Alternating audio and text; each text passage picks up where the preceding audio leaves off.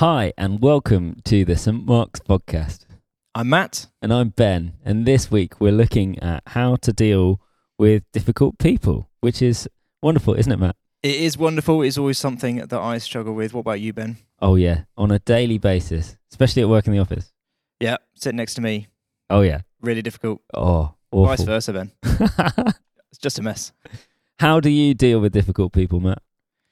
I try my best to love them, but it is so hard, isn't it? It can be. It really can be. I think Matt might have some wisdom for us about how we can handle difficult people. Well, I'll tell you what. Let's have a song of worship, and then we can hear what he's got to say. Do you want to pray for us before we start? Brill. Father God, we thank you for this time. We thank you for the ability to take some time out in our day to listen to our podcast, to soak in some worship, and to hear a great talk. And we pray that you would speak to us as we spend this time in your presence. Amen. Amen.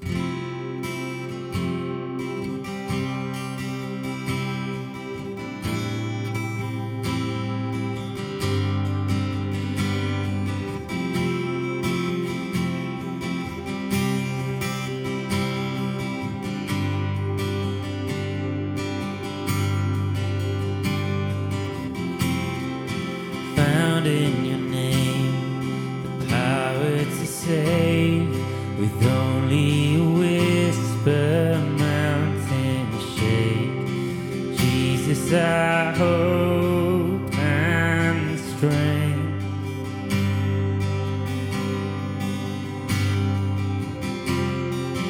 You made a way, you've unlocked these chains. In your presence, strongholds break, freed by the love you gave. And we give you the highest praise. You deserve it all. You deserve it all. We give you the highest. You deserve it all. You deserve it all.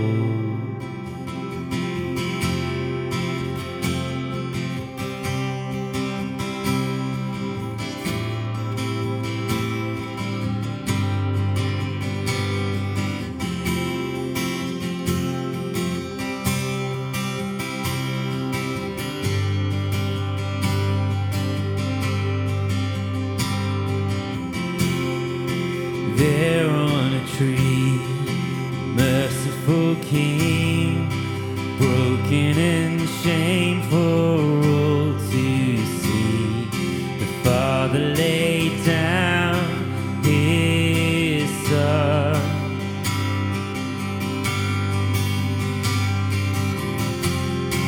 From darkness to light, death lost to life, heaven and earth will join and sing. Jesus has overcome.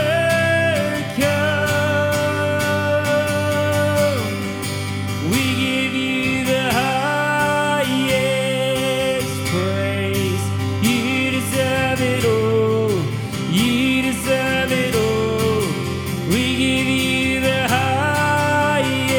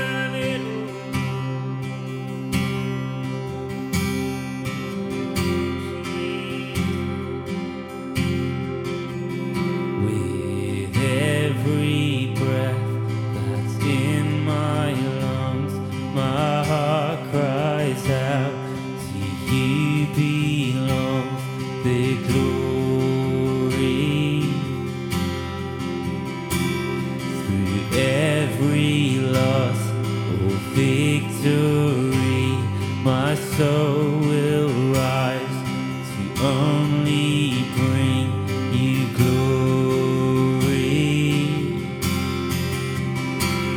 With every breath that's in my lungs, my heart cries out, to you belongs the glory.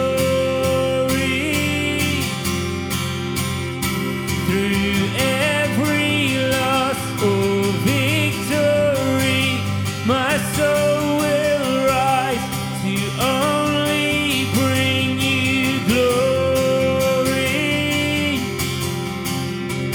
You glory. We give you the highest praise. You deserve it all. You deserve it all. We give you the highest praise. You deserve it all. You deserve it all. We give you the highest praise. You deserve it all. You deserve it all. We give you the highest praise. You deserve it all. You deserve it all. With every breath that's in my lungs, my heart cries out, to you belongs the glory. The glory. Through every loss or victory, my soul will rise to only bring you glory. You glory.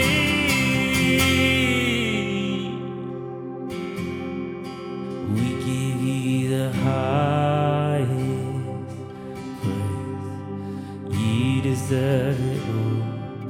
You deserve it all. We give you the highest praise. You deserve it all. You deserve it all. We give you the highest praise. You deserve it all. You deserve it all. We give you the highest praise. You deserve it all. You deserve it all.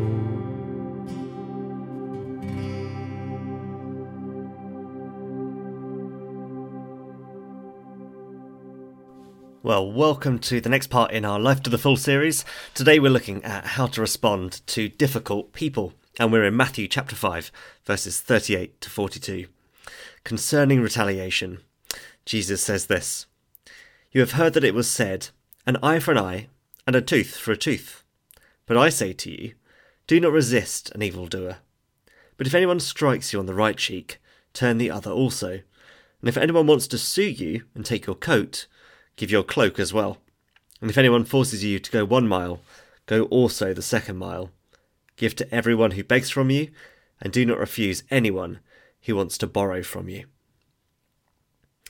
Well, hello, and a special hello if it's the first time you're listening in to our podcast. Thanks for joining us. Since the new year, we've been working through a series we're calling Life to the Full, listening again to Jesus' teaching at the Sermon on the Mount, in which he lays down some quite seriously sort of quality pointers for living a challenging and yet highly distinctive lifestyle marked by the love and grace of God.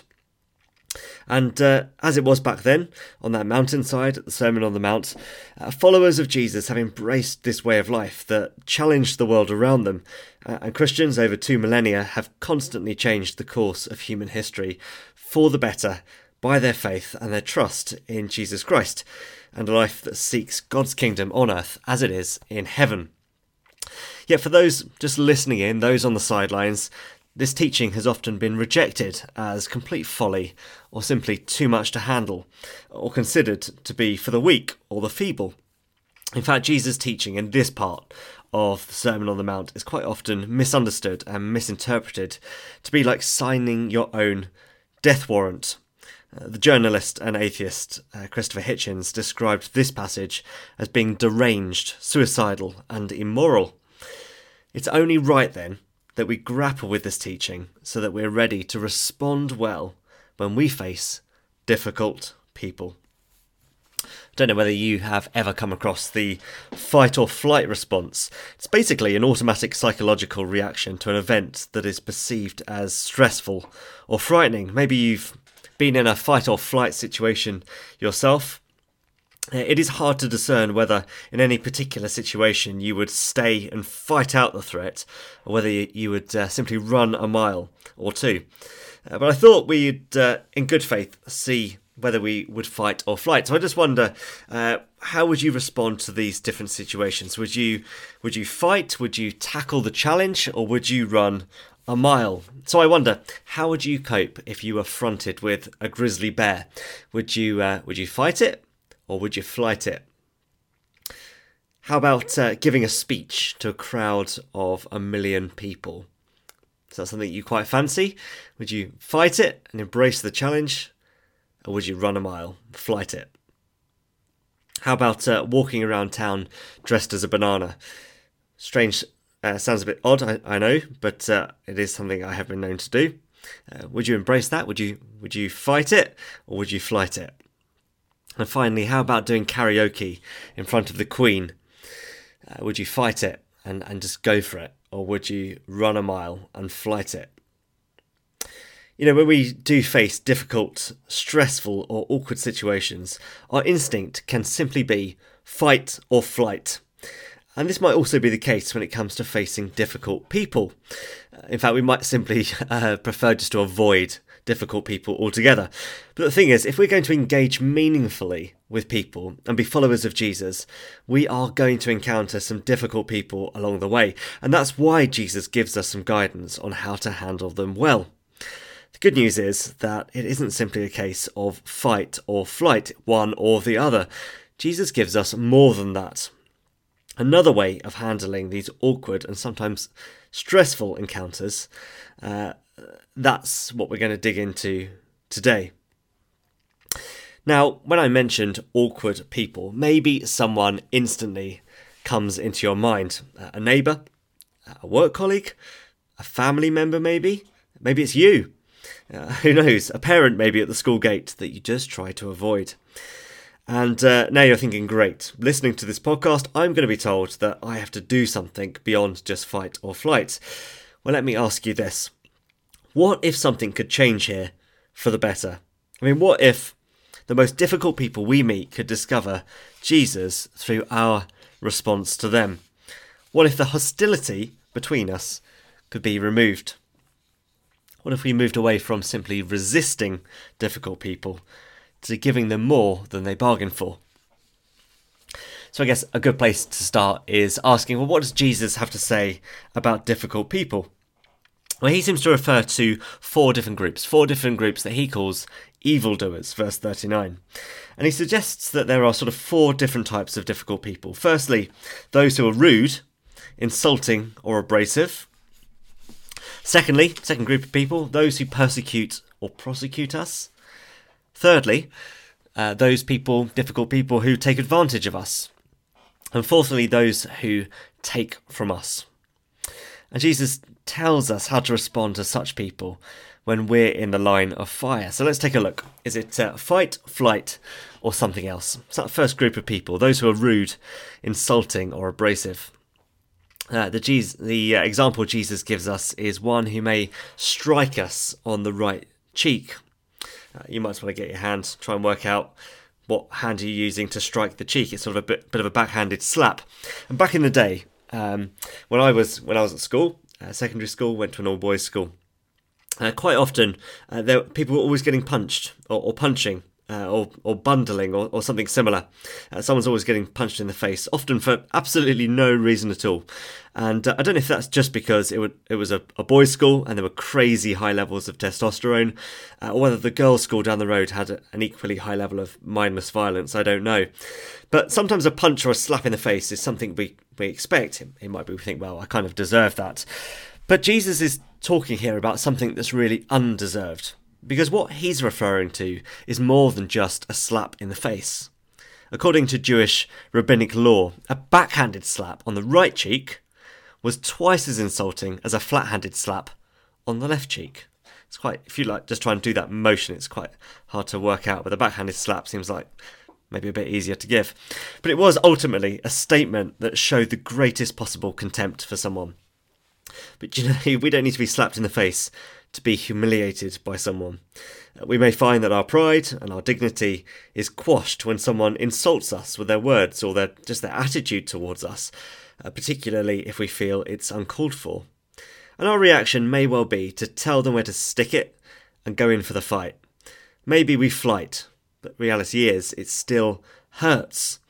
Jesus seems to say otherwise. He says this, he says, turn the other cheek. Okay, turn the other cheek. How about the second group of people, those who persecute or prosecute us, these difficult people? And Jesus says that these are the people who may try to sue you or take your coat. Across the world, it's estimated that some 360 million Christians face such persecution for their faith in Jesus, and many of them are imprisoned, unfairly prosecuted, and stripped of their civil and basic human rights. Open Doors estimated last year alone that almost 6,000 Christians were murdered for their faith last year. You know, persecution and prosecution can result in a loss of possessions, and many do lose their possessions, their homes, jobs, because of their faith in Jesus. And this is extreme and very real persecution. You know, we might find that we don't face quite such persecution, but we might find that we're singled out for our faith in Jesus, or we're disliked for having faith, maybe even just an interest in Jesus. Perhaps we're bullied for our belief and our trust in Jesus. So what's Jesus talking about when he says, if someone takes your coat? Well, Jesus was talking about someone demanding you give up your undergarment, I guess a bit like a vest, which was kind of really a non-essential item of clothing that pretty much everyone owned more than one of. Even the poor had a few of those, had a few vests. But a more precious and essential item of clothing was a cloak. So Jesus says, if they're after your non-essential items, go even further and give up your essentials too. Give your cloak as well.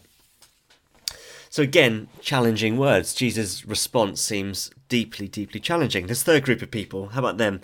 Those who take advantage of us. And he says, those who force us to go 1 mile. Let me try and put this in context for us. It was fairly common practice in the Roman world. This sort of forcing someone to go a mile. An occupying Roman soldier would demand, or could demand, that a citizen carry his bag. A citizen need only feel a spear on their shoulder, and they'd know that they were compelled to carry the bag 1,000 paces. Either way, it was, I guess, considered quite unreasonable. I mean, how would you feel? You're just nipping out to buy a pint of milk. Next thing you know, you're being made to carry someone's bag near on a mile off route. It was something that essentially resulted in a loss of time, and we might call this quite unreasonable. The modern equivalent of this would be people that we call time wasters, people who suckle your energy, keep turning up time and time again, can't get rid of them. And Jesus says a good response to these sort of people is to go the extra mile for them. Go the extra mile too. Give them double. Again, a challenging response. Okay, how about the fourth group of difficult people, those who take from us, or those who beg from us and want to borrow from us. You know, we've all been there, I guess, seen someone on the street asking for £1 towards a train ticket. And, maybe our instant reaction is to tap our pockets to assess, have we got any cash? Hopefully not. I can sort of palm them off. And we almost subconsciously start to assess whether they're really genuinely after the money for that, or whether they're actually fueling a problem, and so forth. And if we're lending money, particularly to the wrong person, this could easily result in us suffering financial loss. And maybe you know this if you've lent money to your kids. Maybe you've borrowed from your parents on a very long-term loan agreement and never quite paid it off. Jesus seems to challenge us to push against this notion of jumping to sort of assessing whether we should give. He says, don't be tight-fisted. Instead, give to everyone who begs or wants to borrow, without the lengthy means-tested assessment. He says, do not refuse anyone. And as it happens, so often we don't want to do that. But Jesus says, do it. Just give. Give to people. Do not refuse. And again, that's deeply challenging. And I guess out of all these groups of people, difficult people, of which sometimes we're those people, we have this contention.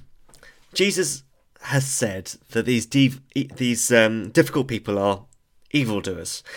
And yet on the surface level, he seems to be saying that we ought to bend over backwards for them and allow them to take full advantage of our goodwill.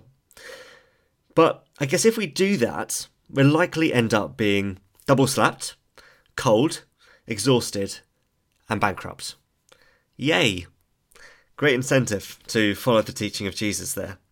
So when people like Christopher Hitchens say that to follow this teaching, we are deranged and suicidal, maybe it's quite a fair assessment. But I'm not entirely convinced that this is quite what Jesus is saying, and not just because I find it challenging. And to see why, we need to go back to verse 38, the start of the very passage we were reading. Jesus says this, "You have heard that it was said, an eye for an eye and a tooth for a tooth." Okay, let's have a look at that. You know, it's not just Christians who face difficult people, they're everywhere. Sometimes it's us. But what Jesus is challenging us to do is to respond differently to the way the world would respond to difficult people, or to our more natural instincts. And in particular, Jesus is challenging us to rethink the notion of seeking revenge, this idea of an eye for an eye. Now, human instinct might say, slap them back, fire back an insult, steal back from them, take them to court, ignore people, don't give them the time, hang up the phone, don't give them a penny. And it was a pretty strong appeal, an eye for an eye. It was deeply ingrained within society. I heard even this week in a conversation with someone who's not a Christian, they said, they use this phrase, an eye for an eye. But eye for an eye is actually one of the oldest laws in the world. It's known as the lex talionis, translated from the Latin as the law of tit for tat. And we find it quoted within Old Testament scriptures, but it likely existed as early as the 18th century BC. But in the biblical sense, the use of this phrase was quite unique. It was used to rule out escalating revenge and replace the unlimited excess of blood feuds. You know, this is when people try to get one up on another, like a game of revenge tennis. You know, you sort of imagine it. You're standing there, you sort of serve. You stood on my toe. Ball comes back. I'll break your finger. Knock the ball back. In which case, then I'll snap your arm off. Back the other way. In which case, then I'll feed you to an alligator. And the revenge just gets worse and worse. And this might seem like a silly example. It is a silly example. But people do it all the time. The sense of one-upmanship. And the revenge gets out of hand. And an eye for an eye meant that you would at least know what you were getting back if you dealt a bit of a misdemeanour to someone else. And in the Old Testament context, it was not actually designed for individuals to use as a sort of moral code, but it was for judges to decide more suitable judgments. You know, how to sort of put the matter to sleep. And even then, it was never really meant to be taken literally. Penalties, the eye for an eye bit, were generally replaced with financial fines and damages, much like today, really.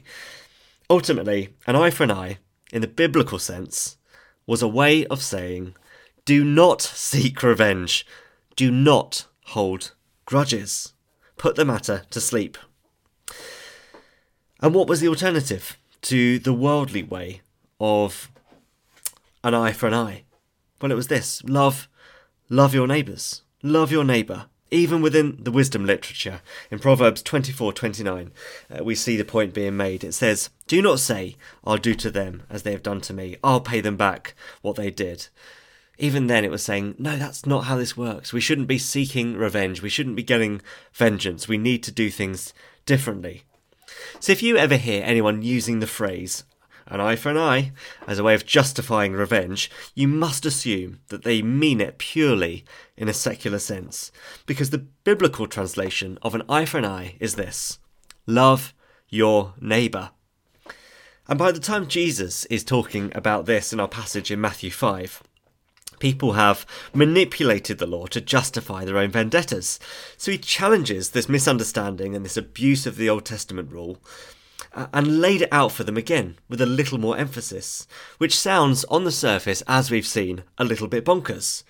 He says, turn the other cheek, give your cloak, go the second mile, lend to anyone. So was it fight or flight? Was it one or the other? Was it revenge or love? Well, actually, it was another way, a different way, a way of non-retaliation that challenges difficult people head on. So let's start again. Turn the other cheek. What's this about? Well, it's not about surrender. It's a way of challenging the system. It would have the evildoer confused enough to show them that another way is possible. So when we're physically or verbally insulted, we're not to get even or to stand passively. Jesus' examples and teachings within Scripture, within the Gospels, they're not passive, but they involve action. And we are to act in a way that changes the dynamic of the encounter. So when someone slaps you, ask the Holy Spirit to show you what's going on there. You know, I always think that people with road rage must have some serious stuff going on in their lives. So try not to retaliate or fuel it. Just get out the way. You know, find out why the neighbour is such a grumpy guts. Challenge bad attitudes, racist undertones. Be courageous and reach out to others when there's abuse and move things into action so there might be change for the better. Turn the cheek is not surrender. It's changing the game, taking charge to turn evil for good. Are there things in your life that you're being passive about? And what would action look like in this sort of situation? Okay, how about handing over the cloak? Well, handing over the cloak was not about being humiliated as you sort of went round naked, but about taking initiative. My own experience as a teenager in particular of being mocked for my faith turned out for good in the end. And I found ways, despite the challenges, to bless others. And I would do things even when I was at school, like buy people in my class cakes, give people lifts when I had a driving licence. And eventually, people wanted to really know what was different about my life. Why was I a Christian? Why did I really believe this stuff? And more importantly, does it make a difference?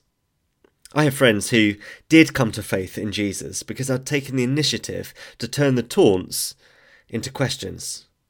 And if you're finding it hard to open up conversations about the difference Jesus makes in your life, what can you do differently? How might you be creative in the way you bless other people, particularly those who give you a hard time, even if it costs you your essentials?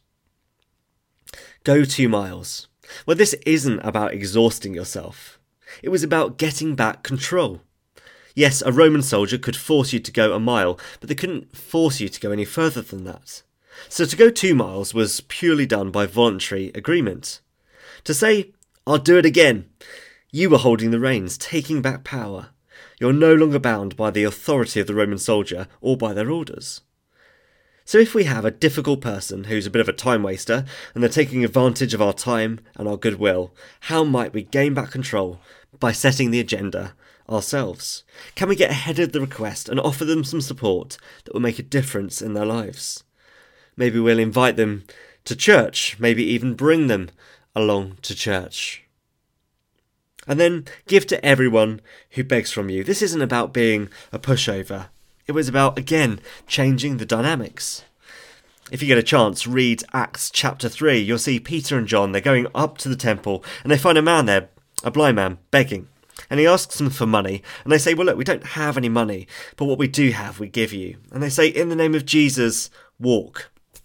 You know, my point being that there's always something behind that request for a bit of extra cash, much like that man in Acts chapter 3. But when we come across that, someone asking for the £1 for the train ticket or a couple of quid for a sandwich, paying up can often be the easy option. We shouldn't idly give away money if we know it's going to be used for destructive purposes, even if it's been asked for. Instead, we should give a loving solution, even if it leaves us out of pocket. Ignoring someone is equally an easy solution. Offering to buy them a coffee, a sandwich, and have a chat with them takes courage. Approaching them to ask what's up or just how the day is takes courage. Welcoming the stranger takes courage. Changing their dynamics is possible because God will give us the eyes to see how we can be salt and light in their lives and in their world. Do you know people like this? Those sort of people who take from you? Well, what could you do this week to shift the dynamic and ask God to give you wisdom to speak into their lives so that their lives might find transformation? I'll start to draw us to a close with this from the influential Christian leader and theologian, the Reverend John Stott. He once said this. He said, "We're not meant to be a doormat. Rather, we're meant to be a strong person whose control of themselves and love for others are so powerful that they reject absolutely every conceivable form of retaliation." So is it an eye for an eye, as we might have understood it? No. We must not be motivated by revenge or destruction, but we should be pursuing peace.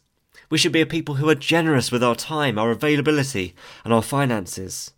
We're to be less concerned with our rights and more concerned with the rights of others. We are to be radically different. We're to be salt and light in our world, in this town, in Grimsby, in the place that you live. We're to live life to the full, in the eternal confidence that love does triumph over evil. And when we face evildoers, when we face difficult people, love will triumph when we're prepared to take courage and challenge the system, take initiative, get back control, change the dynamics. How do we do it? Well, quite simply, let's translate those words, an eye for an eye, into the biblical sense and the way that Jesus intended. An eye for an eye means this: we're to love our neighbour. You know, I want to know what a greater Grimsby looks like. What it looks like when people have encountered the love of God, a greater love. When they're released to live a greater life and go and see that greater Grimsby. And we can picture it, and we should picture it in our mind's eye. It should shape our prayers. It should shape our dreams and our vision. But really, it looks like a radical love that wins over evil. That's what a greater Grimsby will look like. It would look greater when a radical love wins over evil again and again and again. And we can be confident that this is entirely possible because Jesus has not only taught it to us, but because he has shown us to. I'll finish with the words of Dietrich Bonhoeffer, the German Lutheran pastor who opposed the Nazis in the Second World War. He said this. He said, "It looked as though evil had triumphed on the cross, but the real victory belonged to Jesus. The cross is the only power in the world that proves that suffering love can avenge and anguish evil. So may the love of Christ in us avenge and anguish evil, so that the people of Grimsby and the people of your community, the people in our nation, may know forgiveness, freedom, and life to the full today. And may we be the ones to help people there." Let's pray. Lord Jesus, you've shown us a greater way. We recognise that your words are so challenging that we can feel that they're totally absurd. But they're not. Lord, you've shown us that we're not to be passive pushovers, but we're to be a people who change the dynamics, who see things differently, who live in the eternal hope of a greater way as your kingdom breaks through into our communities. And we pray that you'd use us to be a people of radical love, a people who are not afraid of suffering love that can avenge and anguish evil in the world around us. Give us wisdom and insight to work well with difficult people and to change the game so that even the most difficult of people would come to know the freedom that we have in you and life in all its fullness. So would you fill us afresh with your Holy Spirit and empower us to live this life, this most challenging lifestyle, for your name and for your glory. Amen. We hope you've really enjoyed listening to the St. Mark's podcast. We'd love to hear from you if you've got any stories of how you've been enjoying the podcast or any stories of what God's been doing in your life. Why don't you drop us an email? hello@stmarksgrimsby.org.uk. And you can also follow us on social media. Just search for @St. Mark's Grimsby on Instagram and on Facebook. See you next week. See you next week. Bye-bye. Bye.